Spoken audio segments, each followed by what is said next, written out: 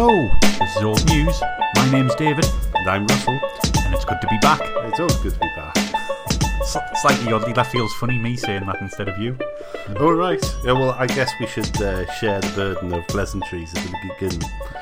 But should we start with our usual apologies for being late? Yeah.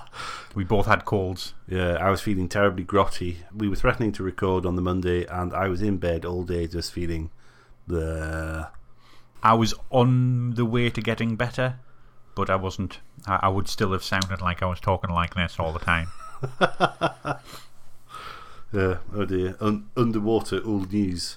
We can maybe do that as a theme episode at some point. Well, you can do that as a theme episode. What, to sit in the bath? Well, that's not underwater, that's just in water. Just makes it echoey and a bit splashy. Oh dear, yeah. So, any news? Any current news, I guess, not old news. News? You mean like personal news? Personal news? Not really. No, we haven't abused any stepladders, though. Nope. No. Excellent. No DIY disasters. Good. No, because I spent a week in Scotland on a training thing with work, which was terribly exciting. It really was. I was in the same hotel that Theresa May was there for the Scottish Conservatives, so I resisted the urge to throw rotten vegetables. Yeah. And also, was this the same hotel as is attached to a hospital? No, that's a different hotel. That's the right. other Glaswegian hotel. I was thinking, surely the NHS, like specialist NHS hotel, wouldn't want Theresa May there. In case the listeners are utterly baffled, except for our Scottish listeners, there is a hotel in Glasgow called the Beardmore Hotel, which was built originally as a private hospital with a hotel attached for people to stay at if their loved ones were in the hospital. Is it the Beardmore? Beard as in hair on chin. Yeah. Right. This private hotel was bought, and it was bought by the Scottish Executive, and so it's now an NHS hospital, and they use the conference facilities for NHS things. But now it also has a nationalised hotel attached to it, which is just the most peculiar thing. The fact that we would have a nationalised hotel, it's just very strange. It's very 1950s. It is, isn't it? That idea, yes. Yeah. The National Hotel. Yeah. Interest. With special national towels that are just a bit too rough and a bit too not bendy.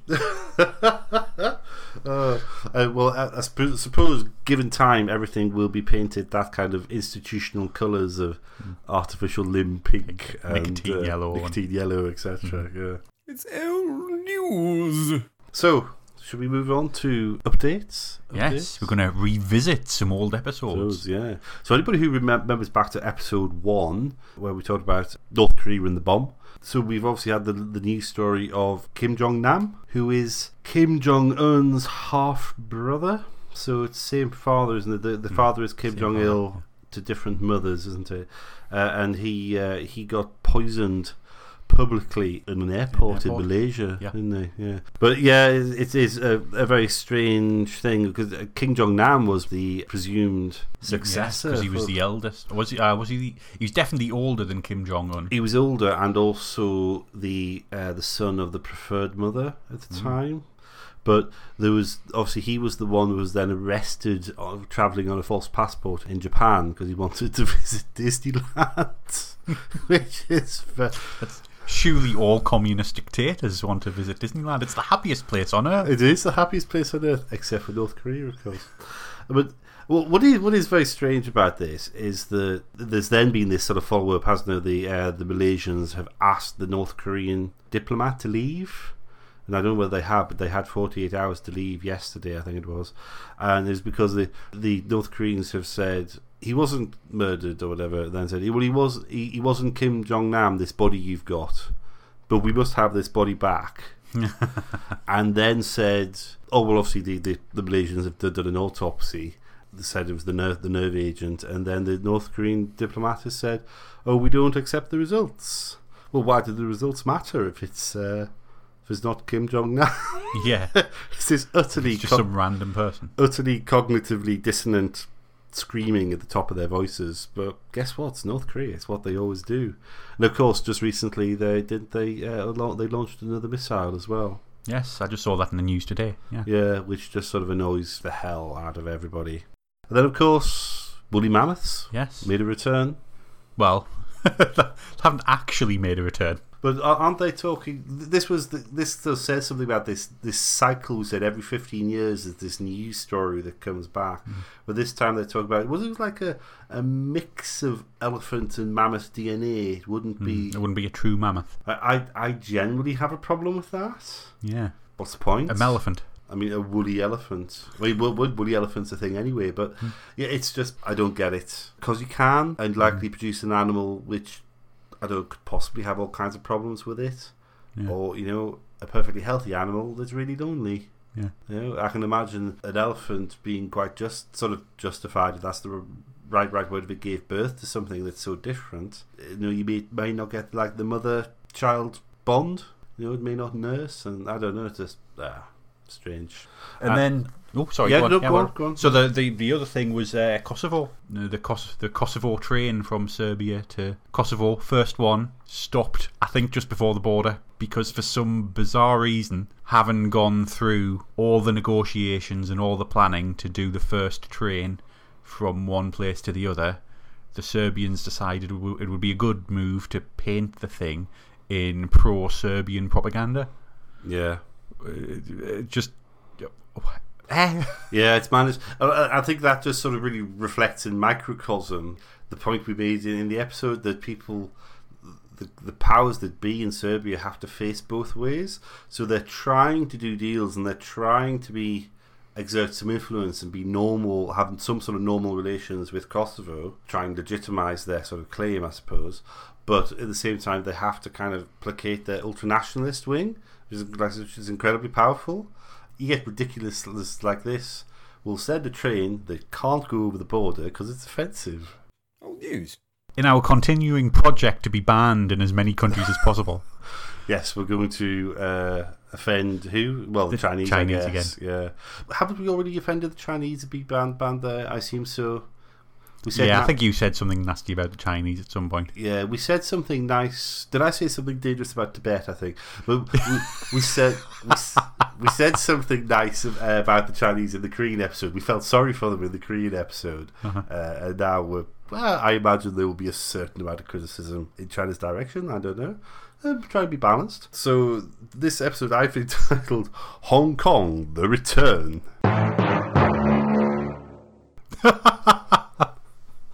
Which very much sounds like a sequel. So, can you remember what the first episode was on Hong Kong?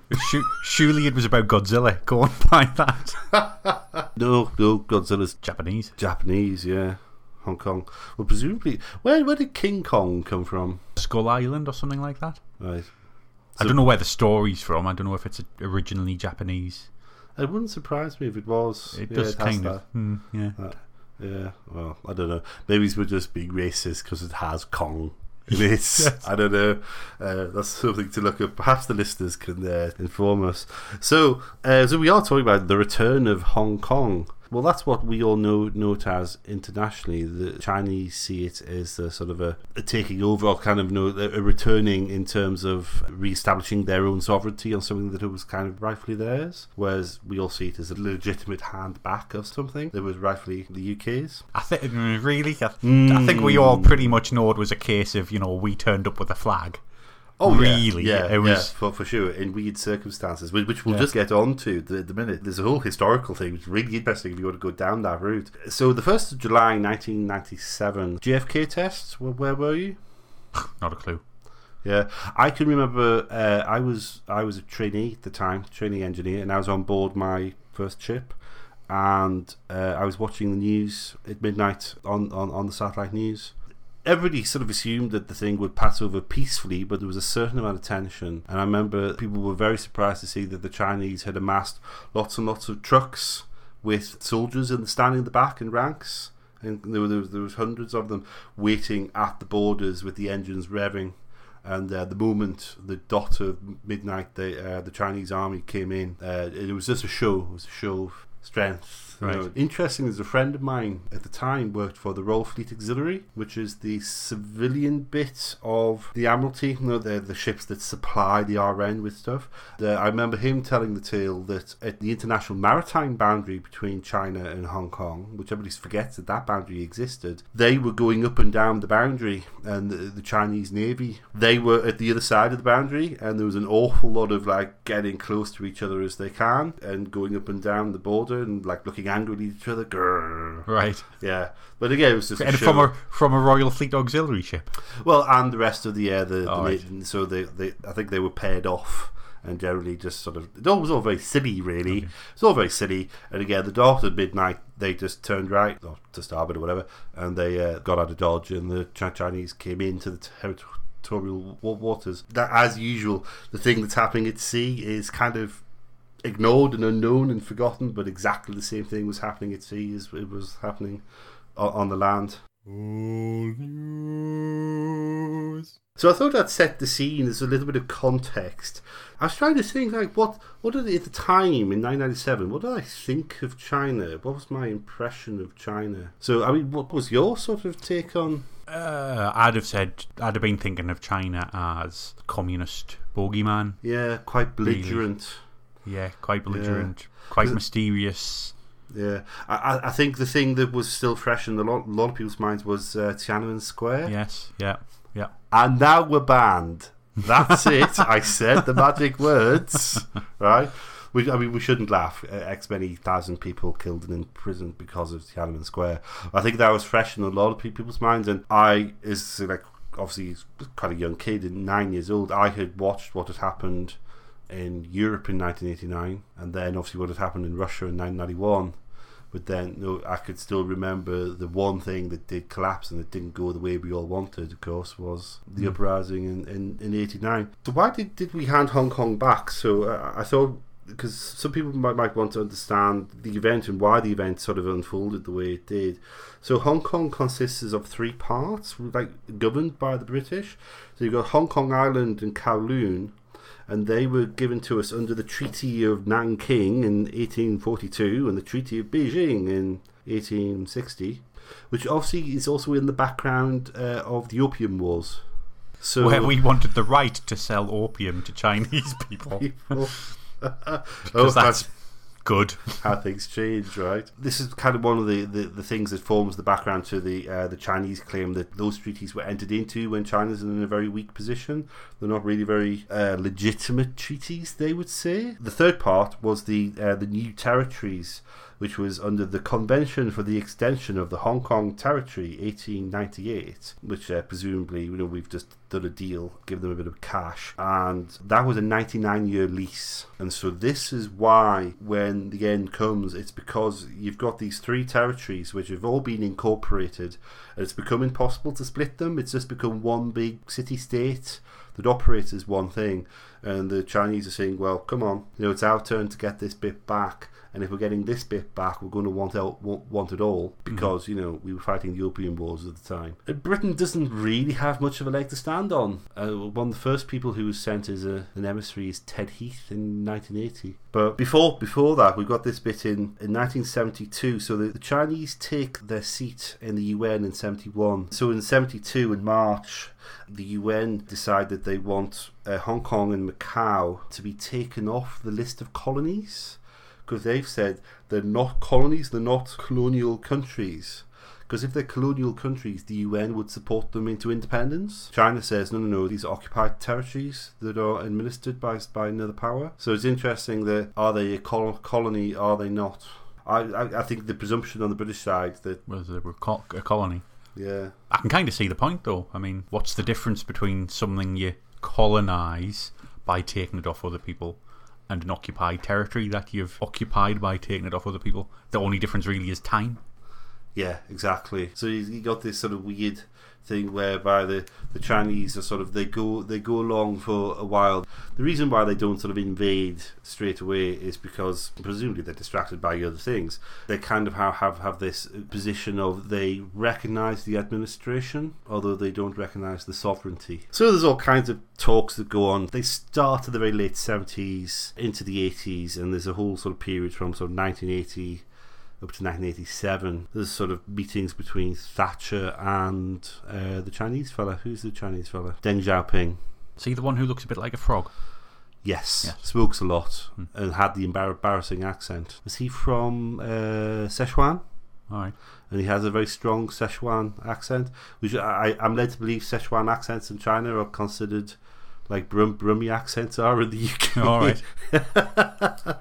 It's not funny that the number of dictators that have regional accents didn't. Stalin had a Georgian accent. Yes, that's right. So he was seen as like a yokel farmer because he was Georgian. Yeah. So there's this sort of ding dong, and Britain tries to play hardball at first. Like we want to keep it. We want to maintain the status quo.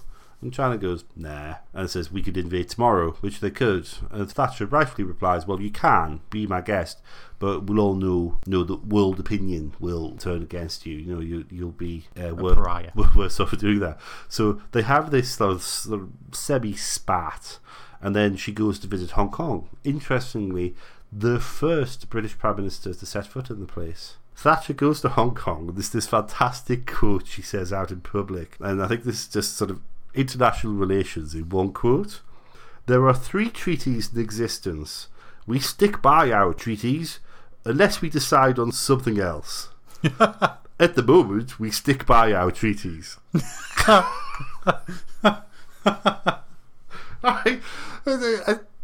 Really?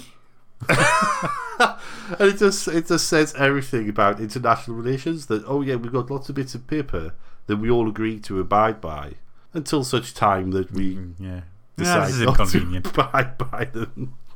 I just thought that was just very, very, very bizarre. So one of the things that's happening in the background of this is that the Chinese, they amend their constitution, I think in 85, and they set up this idea that they may in fact set up parts of China as special administrative regions, which is the birth of the idea of one nation, two systems. Mm-hmm. And then that becomes the foundation. So you have the joint declaration in the 87 between China and the UK. This is going to be the future. The handover will be on the 1st of July 1997. So the last governor is who? Chris Patten. So ex-Tory MP, quite nice bloke for a Tory. Be a bit divisive, but and he's a politician rather than a diplomat, and he goes about doing like democratic reforms. So there's this whole period from 87 to 99 where suddenly British governance of Hong Kong becomes really political, because whatever we leave behind is what the Chinese are then going to inherit, and so we try to institute democracy, because like the whole 100 years we've had, not a thing. Yeah, not a thing. You damn colonials, you just do as we say. Then suddenly we're all really interested in democracy. Hold on, are you throwing tea into the water? Yeah, exactly. Yeah, damn it, pay your taxes, colonial.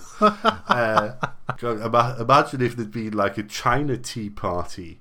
Like you'd be able to walk from China to the US on the enormous pile of tea, wouldn't you? The sea would just be thick brown. Oh, we've no tea. How about this opium? Yeah, so you've got this democracy, which would like very limited democracy, sort of a consultative council that they introduce, and it just upsets the Chinese. Because what this council does is like starts to make pronouncements that just upset the Chinese, like, we would like to be included in this process, we would like to be consulted in this process, and it just creates all kinds of hoo-ha. Because now the Chinese abolish that when they come in and they introduce like a limited legislative council. Yeah. China reserves the right to appoint the head of it, and they also reserve the right to sort of reject candidates. Which they're doing a lot of at the minute. At the minute, yeah. So have you heard about the umbrella movement? Mm-hmm. Yeah, and sort of anybody who has been in contact with an umbrella and is also on the council is now getting unselected. Deselected, whatever the right word is. Because you had these people who were elected, and it's weird that they had a banner that said Hong Kong is not China when they were being sworn in to their seats on the council, and that's interesting, because that that again sort of points at this, that the elephant in the room is the one China thing. There is only one China that we've all agreed on since the 70s, isn't it? It always said there's only one China. And there's obviously people in Taiwan have said, well, no, I'd like independence. I'm Chinese, but I'd like independence. And there's obviously people in Hong Kong now saying the same, and there's smaller voices in Macau. And then there's this thing where they were swearing in these legislative members just recently, and they used a form of words that was offensive. And I always find this it's a thing that can only really exist in those type of languages, isn't it? Where she said the words of the oath, but pronounced them in such a way that they could be interpreted as something else. You know what I find strange about doing that? If you're being sworn in to a legislative council of some description and you want to be in there so you can get your voice heard, why would you do something like that? That just gives the overriding power an excuse to get rid of you. Well, I find it like an ambiguous act. It's gesture politics to me. Well, I can see, like, you could absent yourself. You could go in there and just go, no, I refuse to take this oath. You get thrown out the door. You become a martyr to the cause. And you maybe become called celeb. You know, you're kind of that. Because, I mean, you could say Sinn Féin do the same, right? Yeah. But they just don't take the oath. Yeah, don't take their seats. That's what I'm saying. Well, yeah, but I don't understand. Why don't they just do the Sinn Féin thing and go, no, I'm standing at the door, but I'm not coming in? Do one or the other. Not this ambiguous. Yeah. But I suppose then you end up with a long, drawn-out fight where they then get the chance to take the oath again, and it's just more publicity. Maybe that's the way to do it. You just keep drip feeding. You don't push too hard. You just keep push. I don't know. I know what I would do in those positions, but my instinct is to support people in favour of democracy. I would want them in there fighting for democracy rather than outside, not. Yeah, I think the way the politics in those sort of countries, it's better to push gently from the inside than it is to shout from the outside. On the whole, you'll get a lot further with the Chinese government. Yeah, I suppose doing that. I suppose one of the problems is the movement, the umbrella movement. It's quite young. It's lots of students and things, and you remember it's got a lot of hotheads on the outside shouting results now, demands now. I want to hear things said by my leaders that are hot-headed youth. Yeah. But these people are very brave. Even though we're criticising them, I still think they're very brave to run on Hong Kong independence tickets in Hong Kong, you know, and facing the might of the Chinese state. Oh, news. The next point I've got is parallels with, and I've used a lot of that mathematical symbol for parallel. You know, it looks like double L. Yeah, it looks like I had totally forgotten about that. Yeah. Where did I learn that? Was that in history at school? I imagine I learned it in mathematics. Yeah. Yeah, there's a symbol I had totally forgotten about. X is parallel with Y. So the first one is parallels with Macau, because Macau's under the rule of Portugal. But the big difference with Portugal is because in 1972, when the Chinese are demanding changes, Portugal is still under fascism. Yeah. So easy to forget that fascism still exists in Europe until the mid-70s. Yeah. In fact, when did Franco go? Was that late 70s? 77, something like that? 78? We'll have to look up that. Portugal doesn't change till 74. So, out comes keep talking. The mighty power of the internet. The Googles. I thought it was really interesting because they don't hand over Macau until 1999. No sooner do they become democracy and become the Republic of Portugal, there's a certain amount of essentially just farting about diplomatically. Hong Kong's more important, I think, economically, because it's for a long time it's been the gateway to mainland China. Macau's more a big gambling den. Yeah, essentially. The Chinese just agree to go the same route, and it just got a lot less press because it's a lot less important. But it's interesting how we had all this huge amount of problems. Are we going to grant citizenship to Hong Kong people? We eventually granted them British national overseas status, with overseas in brackets. There's that weird category. Yeah, but I think the Portuguese attitude was very much just, this is straight decolonisation. We don't want an empire anymore. Go. Right. To me, it seems a lot more honest and a lot more direct. And I don't understand why we had such ructions over it. I always wonder how many of the people in Hong Kong that feared the future, were they loyal to the British? Or were they just fearful of communism? I'd probably say fearful of communism. I wonder if it's all part of that sort of mythos around the British Empire of us going out and civilising the world. Yeah. Or they must want to remain British because we're so British and wonderful. And look at the benefits we brought you. You have this lovely shining city. Yeah. Whereas the other European countries, on the whole, just used them. Yeah. Just used their colonies. So when they lost them, they just, well, okay, see ya. Did you know that there was a very small bit of Hong Kong that was actually like little Taiwan? Right. Right. So when the Kuomintang are defeated by the Kuomintang, sorry, Yeah. are defeated by the communists, there's a small amount of people that escape over the border into Hong Kong, and there's a very small corner of Hong Kong. It flies the nationalist flag. Right. And although it's actually like normally under British administration, apparently the police, it was like a no-go area for the Hong Kong police. Right. And the British administration more or less had no effect there. They had their own school system and whatever. And then prior to 1977 handover, we the British cleared out to please the Chinese. Right. And obviously upset Taiwan. Where did those people go? Presumably back to Taiwan. Well, not really back to Taiwan. Well, They'd never been. Been to Taiwan, yeah. Well, that's just very, very weird that we're trying to democratise and bring democracy to Chinese peoples, and yet a core of it that actually is sort of semi-democratic is the bit we clear out.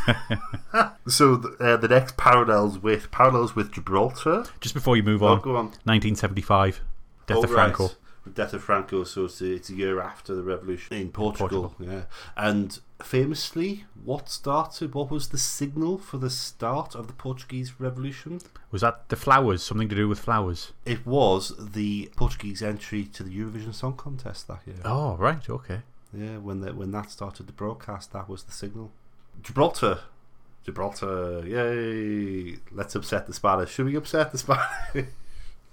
Are you in favour of Gibraltar? Yeah. Like, there's all these impossible things, isn't it? Like, do you think we should keep Gibraltar? Well, Gibraltar's kind of weird, but the people want to be the way they are. So much as it upsets the Spanish, and I kind of have some sympathy for Spanish claims of sovereignty. Nah. Keep out, mate. But one of the things I thought was really interesting was that there was the three-legged stool thing we heard earlier, right? Every time Hong Kong said, we wish to be represented in these talks as a third party, Deng Xiaoping went, no three-legged stools, go away. I don't know why he's so against three-legged stools. Like, well, they're unstable. No, they're naturally stable. That's exactly the point. But a four-legged stool is more stable. Only have a perfectly level floor. This is why office chairs have 5 legs. 5 legs. Actually, this is mathematical proof that if you have, no matter how uneven the floor, if you rotate a 4-legged chair, it'll always find a level where it's stable. Right. Yeah. Anyway, yeah, I've heard that. Yeah. And then, of course, the big one, which is, it's tempting to make parallels, but I don't know how far it runs. It might be worth discussing it. The parallel with Taiwan. So Taiwan is obviously undisputably part of China, and then isn't after the end of the Civil War. It's unclear as to what Taiwan's status is, and then everybody agrees to recognise People's Republic. All right, sorry. Taiwan has this special status in international relations, and more nations have moved to recognise People's Republic and de-recognise the Republic of. It took a long time, but now the voice in Taiwan for independence as just Taiwan's quite strong. And they have won elections and held power for short periods. But we can't help them. Yeah. We're just vested in the status quo. I think it also hamstrings us in terms of Tibet as well. Tibet is kind of forgotten in this, and that they are simply just occupied. One of the things that Taiwan shows us is democracy really works in Chinese societies. And I think really that's what the People's Republic are frightened of here, like throughout this story. Yeah. That it turns out that Chinese and Confucian-based societies will embrace democracy, and we've seen it. I've got a list here. Taiwan very slowly. Obviously it was like a terrible military dictatorship for a long time, but democracy has emerged. South Korea, yeah, similar. Yeah, similar. Japan, there's a slightly out there, but related. Malaysia's Indonesia, although obviously Islam is more influential in those countries, successful democracies. Yeah. Indonesia is the fourth largest democracy in the world, and then obviously, and then that leads to like parallels with Singapore. Singapore's democracy is a bit. They have this one almighty powerful party that runs everything, but there is opposition, and it's growing slowly. They're on that path to, at some point in the next decade or two, opposition will gradually take power, probably for a short period, and then they'll default back to more consensus politics. Singapore, I think where Hong Kong would like to be. I think that's where the independence movements in Hong Kong are looking at, aren't they? Go, well, they're Chinese, or predominantly. We can do the same. Yeah, we can do the same. Old news. So the last bit in Hong Kong, which I thought was interesting, is because the one country, two systems arrangement only lasts for 50 years. That's the agreement between us and China. Mm-hmm. They have now what is called the 2047 problem, which is obviously 50 years after 1997. The longest mortgage you can transact in Hong Kong is 30 years. So this year, to 2017, is now kind of the last time you can enact a mortgage for its maximum term. So the question is, in 2047, what's the status going to be? What are China's options here? Well, I mean, if you were the Chinese government, what would you do? The choices are just let it go on and just say there will be no change. Mm-hmm. Which, to me, I imagine is kind of what they would probably do. Yeah. Or they say no more, you're kind of phasing into our way, because one assumes they don't have mortgages in the same kind of way in mainland China. Yeah. Well, does the state own everything? Well, I was just looking at a little bit of this, and obviously Hong Kong's not as important as it used to be, because Hong Kong was the gateway into China for business, and that's why Hong Kong was so rich. But of course, now that China has opened up somewhat, then places like Shanghai are just far more important. They're bigger, badder. A lot of businesses are based there now and only have like branch offices in Hong Kong. Maybe it's not so much of an issue economically. I was just thinking about this. One thing the Chinese could do is incorporate into the mainland China, but make it a special economic zone, because the economically developed parts of China are economic zones within mainland China.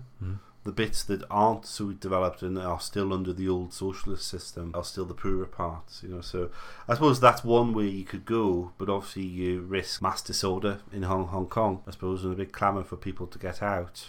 Yeah. If you continue the status quo, the problem then is that you've got demands inside China saying, why are these people being treated differently? And well, that comes in two forms. You've got Chinese ultra-nationalists, I suppose, that support communist government or whatever. The modern Chinese nationalists sort of going, why are we spoiling Hong Kong? Why are we spoiling Macau? And treating them like this in special ways?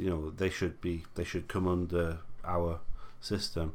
Of course, you've got the internal pressure of people wanting democracy in China and saying, well, if they've got it, why can't we have it? I don't think the status quo would probably be very tempting and be the kind of option I imagine the Chinese would prefer. No change, but then again, if they opt for the status quo, they're creating more problems at home. Old news. So that was the return of Hong Kong. Next week, Hong Kong rises again. The wife of Hong Kong. Hong Kong meets Godzilla. And Godzuki. You don't remember Godzuki, do you? No, I don't. That was from the Godzilla cartoon. It was Godzilla and Godzuki. There was a Godzilla cartoon? Yeah, there was a Godzilla cartoon. No. Yeah. On British TV? Yeah, well, I imagine it was probably one of those Americanized Japanese cartoons. Right. A bit like Battle of the Planets. Oh, okay, yeah. All I can remember about it was that Godzilla was dark green, and Godzuki, who was Godzilla's son, I think, was a lighter green and smaller and cuter and got up to hijinks. So did he just smash small towns instead of whole cities? That's very strange. No, this episode is going to lend itself to sound effects, I think. They're not going to be racist sound effects. No! Are they? I'm going to find like the Godzilla theme tune and stuff like that. Oh, right. Even though that's Japanese. Oh, well, yeah, but we've talked about Godzilla. I'm not gonna put that theme tune at the beginning of the episode or something. Up from the depths, 30 stories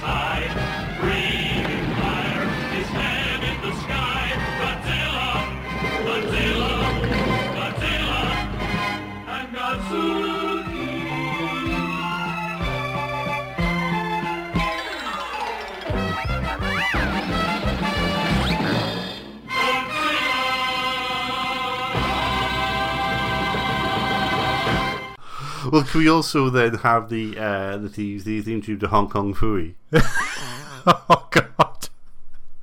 which probably Yeah. is really racist. But Probably. it's amazing how these things, they were like considered utterly harmless when we were kids. When we go back and look at them now, you go, oh no. That's problematic. Out news. It seems we're engaged in advert tennis for the last Tuesday project. And it's so far, I think it's 30 Love, really. Yeah, Possibly 30-15. It is. And we've been made out to be, well, For amateurs. I don't know. I was just going to say that, like, in the latest advert from those chaps, we've been made out to be. I was going to say Subpar. Well, I was going to say BBC Radio. I was what? just going to say cool and hip hop, but then again, they used Tim Westwood, Yeah, so not at all cool. well, debatably cool. No, Debatably. wasn't his father the Bishop of Bath and Wells? Something like that, Or yes. something. Yeah. He's from like some uber respectable white middle class background. Yeah. So we should really have started the episode, with something way cooler, Mhm. brap, etc. That's more drum and bass crowd, isn't it? Saying that. You look clueless. This all goes over my head. Wow. So how are we going to advertise? I don't know. We're gonna deploy the Pete. Deploy the Pete. I was going to say release the Kidson. Release the Kitson. That would be a horrendous sight. We shall see. He'll have his reindeer slippers on and all sorts, made of actual reindeer. Oh wow. Yeah, they're not the fluffy ones with silly horns and red noses. Actual reindeer slippers. All right. Well, I have no reason to be outraged about this, given that I've eaten reindeer. I have had reindeer sausage. I've eaten sausages made out of reindeer meat. Maybe I should rephrase that. It was tasty. I'm sure it was. Yeah, it was like a strong beef flavour. In my furthering adventures to try and burgerize all of the animals of the world, I'd quite like a reindeer burger at some point. Yeah, it'd be nice. There's an ongoing joke between a friend of mine and myself where whenever somebody mentions this is an echidna, is one of the mammals that lays eggs. All right. Similar to the Platypus. platypus, yeah. I don't know how this came about. Oh, that's right. There was a. Oh no, we're going to talk about an echidna omelette. Well, we were, because there was some sort of meme where there was an echidna in a like a little glass or something, a very cute photograph, and I said, well, can I eat an echidna? And apparently not. And I keep calling him a fascist because he keeps banning me from eating echidnas. As if does he have like a tank of echidnas? Are you there with an echidna net trying to catch them? So yes, every time an echidna appears in the ether, like on Facebook or whatever, and I say, And a suddenly an tasty echidna echidna appears. Yeah, suddenly a wild echidna appears. Yeah, like my friends there on the internet going, oh, cute echidna, and I'm going, oh, I bet they're very tasty. And he tells me I'm not allowed to eat them. I may not eat them. It's very unfair. All news. You can find us, of course, at our website, where we're hosted at oldnews.podbean.com. You can email us at oldnewspod@gmail.com And Facebook us, just find us at Old News Podcast. or tweet us at oldnewspod. And of course, we'd like to thank bensound.com for their royalty-free music under Creative Commons. And of course, Peter Kidson for the use of his voice. You can also find us on YouTube, which I keep forgetting to write down. Again, just look for Old News Podcast, something like that. We're quite difficult to find. We're quite low down in the rankings. Yeah, we're so a long far. way down the rankings. But if you care to listen, if you want to listen multiple times, we'll Yes. climb those And ranks. like and share and comment and And all the other things. Feedback is always welcome. Yeah. And ideas for... ideas, yes. Ideas for other subjects would be great. We do have a bit of a list. We keep looking at it and going, I don't fancy that one yet. Yeah, iTunes reviews would be good. 5 stars on iTunes would be lovely. I want to say good night, but you're probably not listening to this at night, so goodbye. Goodbye. Who is this superhero? Sarge? No. Rosemary, the telephone operator? No. Henry, the mild-mannered janitor? Could be.